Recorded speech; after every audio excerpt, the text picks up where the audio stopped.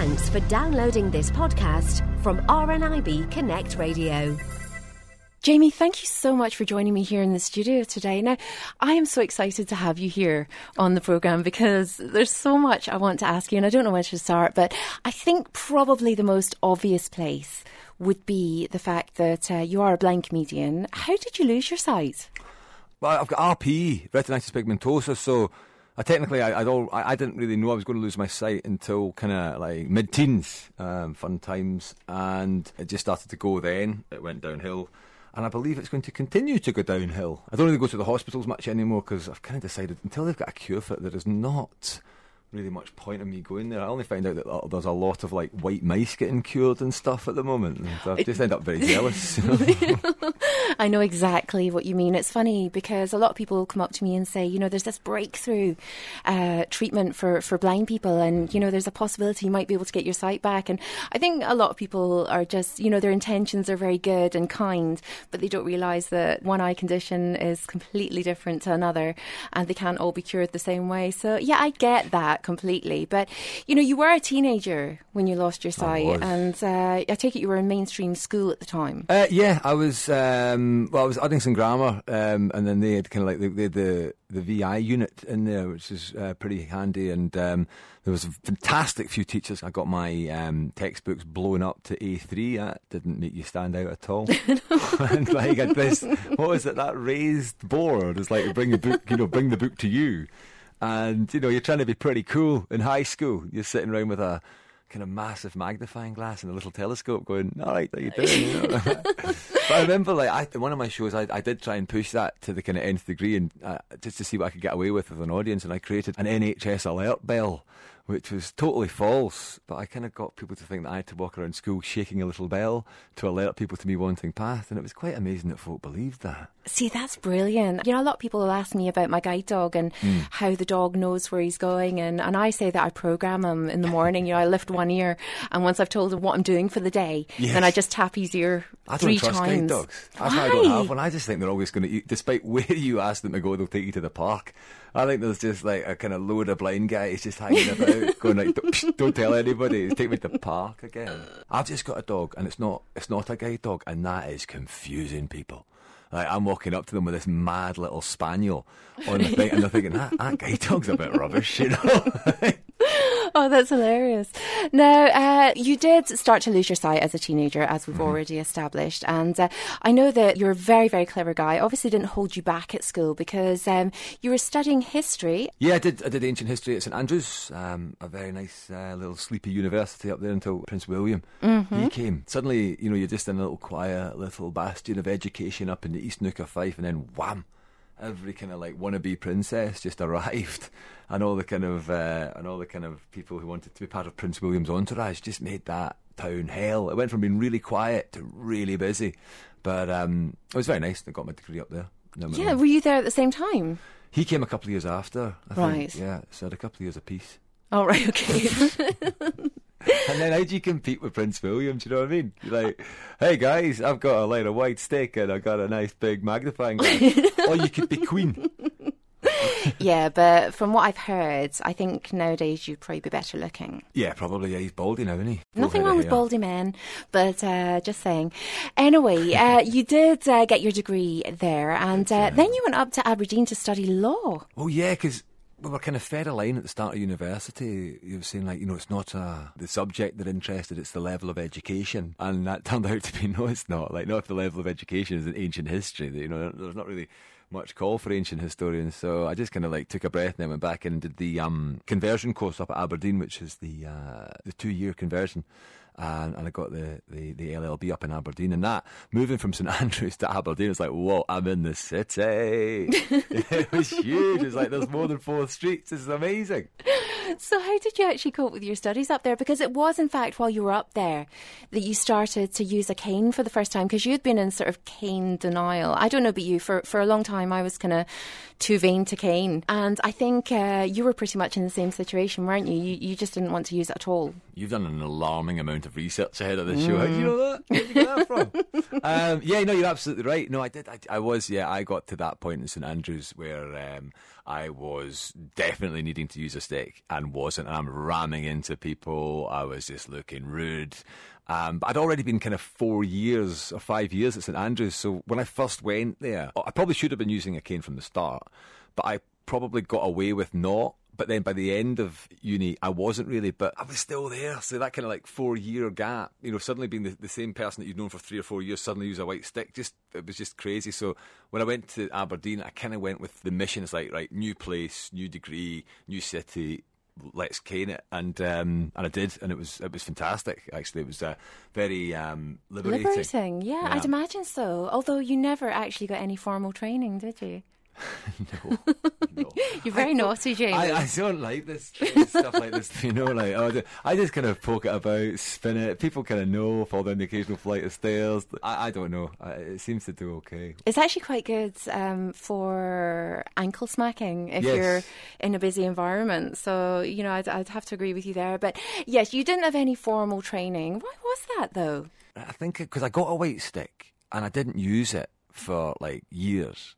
And I think when they gave me it, they tried to give me mobility training on it. But I mean, mobility training is a joke. Literally, it's in my show about how much of a joke it is, because I just moved to a new flat in Glasgow and I asked for mobility training, right, from the council.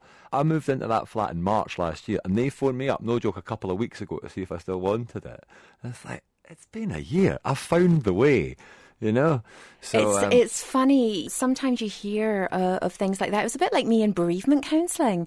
I was kind of 2 years after my mother died. I got a phone call saying, we're ready to counsel you. I was like, well, that's been and gone. I'm back. Yeah, absolutely.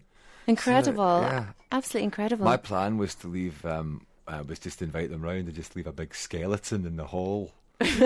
For them to find, like clutching a white stick and a bag for life, Oh dear. So anyway, listen, you left Aberdeen. What did you do once you had your law degree? Once I had my law degree, I went down to London and I went into corporate finance with Bank of Scotland Corporate. And I worked down there for a few years and it was fun, but I never really got on with banking. It was never really my thing. I was more kind of into, comedy, drama. I did drama A-level and stuff like that. And corporate finance, like we'd go to the pub after work and it's like, man, you guys are still talking about work. You must find this interesting, So it's not really my bag. I was not very good at it. I didn't really know what I did. I was in a big kind of corporation, and that's when I started kind of doing a little bit of open mic in comedy. Right, because it was also the recession that kind of put an end to your banking career, wasn't it? If I was an X-Man, my power would be a cataclysmic event to solve quite a simple problem. Because it took the global recession and credit crunch to just get me voluntary redundancy. I could have just quit, but you don't want to quit. So it's like they offered me voluntary redundancy. It's like, yes, I'm out of here, And then started just kind of doing comedy, writing and voiceovers. Well, we will talk a bit about your comedy now because good, I've been waiting. Talking about St Andrews and all that. It's like when we get on, I've got a show. Let's do this. Well, I might not now. All right, sorry. I do apologise. Yes, it was a terrible time. Anyway, listen, we will move on to your comedy because you mentioned there your superpower, and I have to say, Jamie, I came to see you at the Stand Comedy Club here in Glasgow about a year ago, maybe. It might be a bit longer. And you were on the bill with Stu, who it was an RNIB event. Yes. And I cannot tell you how incredibly funny. And this is not lip service because I wouldn't say it otherwise, and people know that of me. I've heard other blind comedians before, and sometimes I think, blind humour can be a little bit obvious. Now, maybe that's because I'm a blind person. Other people have found it funny because they're not blind, whereas I found it a wee bit too obvious. And maybe it's because I've found myself in certain situations. Now, the funny thing is, I'd found myself in situations that were similar to yours, but you were absolutely hysterical in the way you told your stories, and I have never laughed so much at a gig. Well, I'm blushing here. Thanks. That's very kind. That's lovely feedback. Yeah, thank you very much.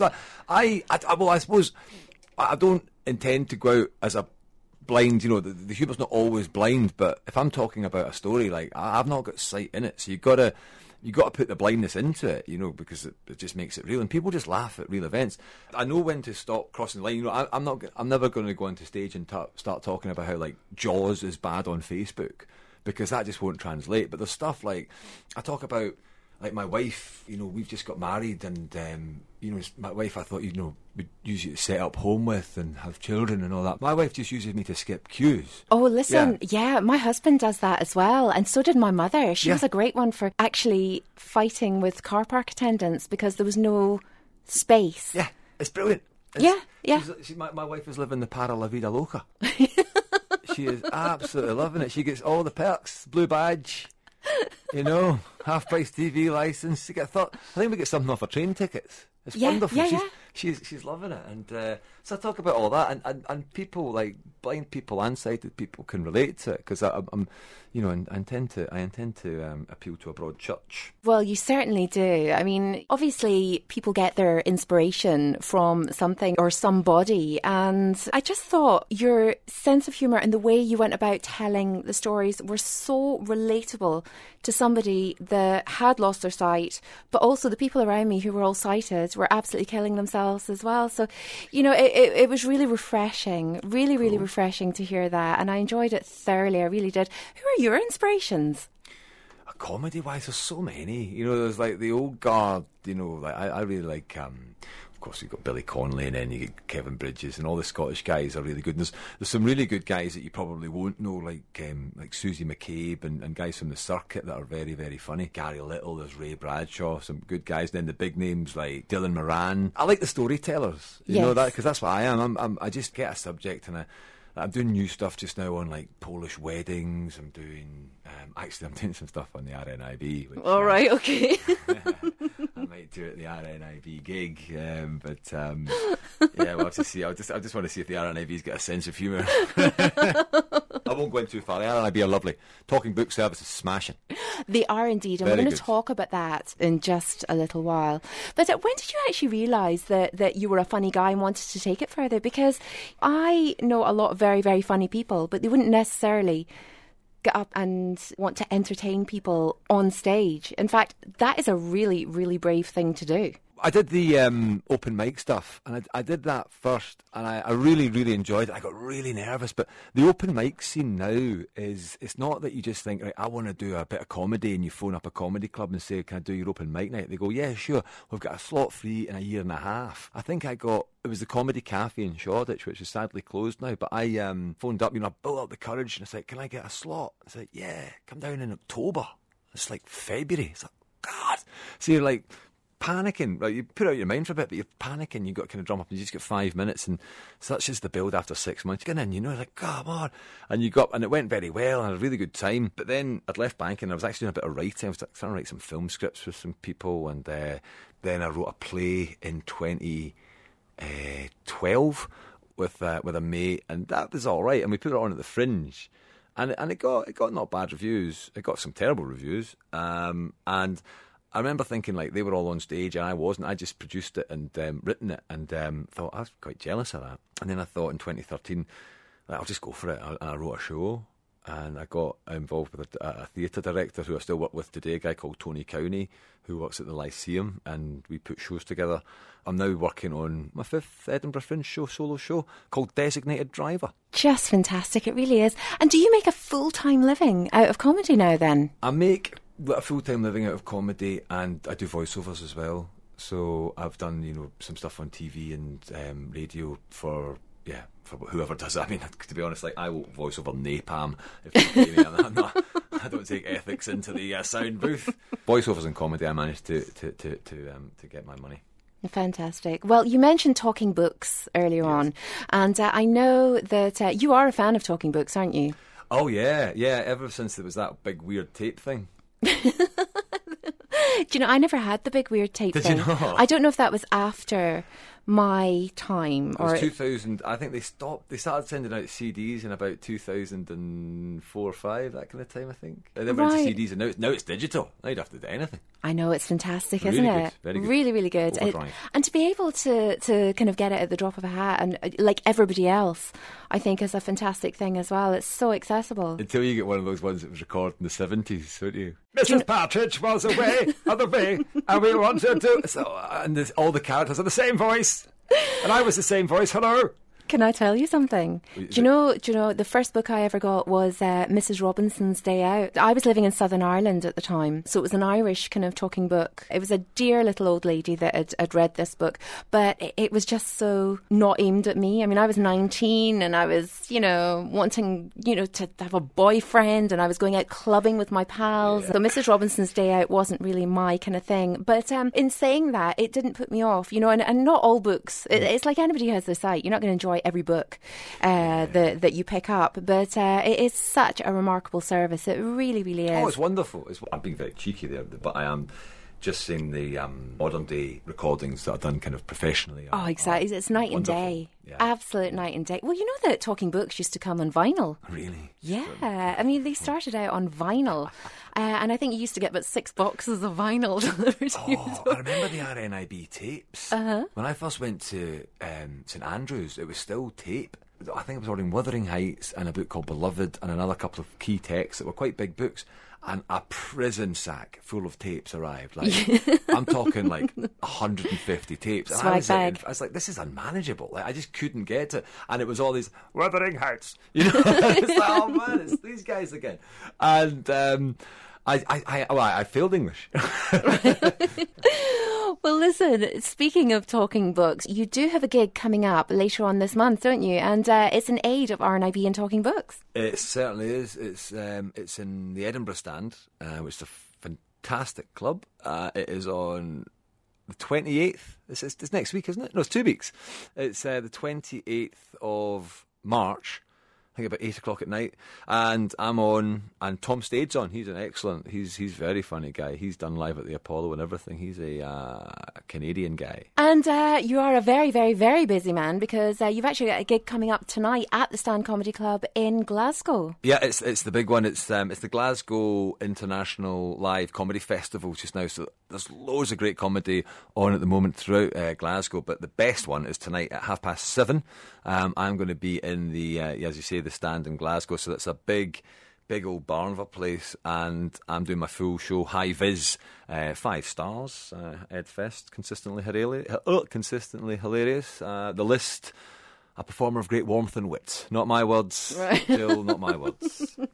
Well, listen, I completely agree with them, and I have to say, you did a joke last year when I saw you about getting out of a taxi as a blind superhero, blind man, and stepping in Dogter and going into your shooting with the nuns. And it was absolutely comical. It really was. I have never laughed so much in all my life. So I do hope you revisit that at some point.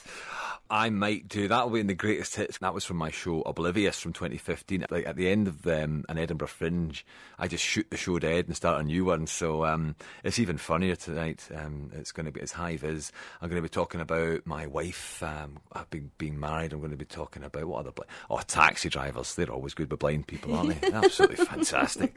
They just write themselves, and it's very, very funny. You should come along. Well, having seen your show before... Actually, it's not £8. Everyone who listens to this, it'll be getting the concession ticket, which is like £6. That's money out of my pocket, people. Oh, fantastic. And then I'm getting hammered on VAT. Do you know VAT? Like, when it was 17.5%, nobody knew what they were getting ripped off. But you see, when it went up to 20%, everyone can do their 20 times table. Exactly. Like, wow, I'm getting punished. Exactly. It's so, so true. Well, I have to say, I will endeavour to come along tonight, and I won't take the concession.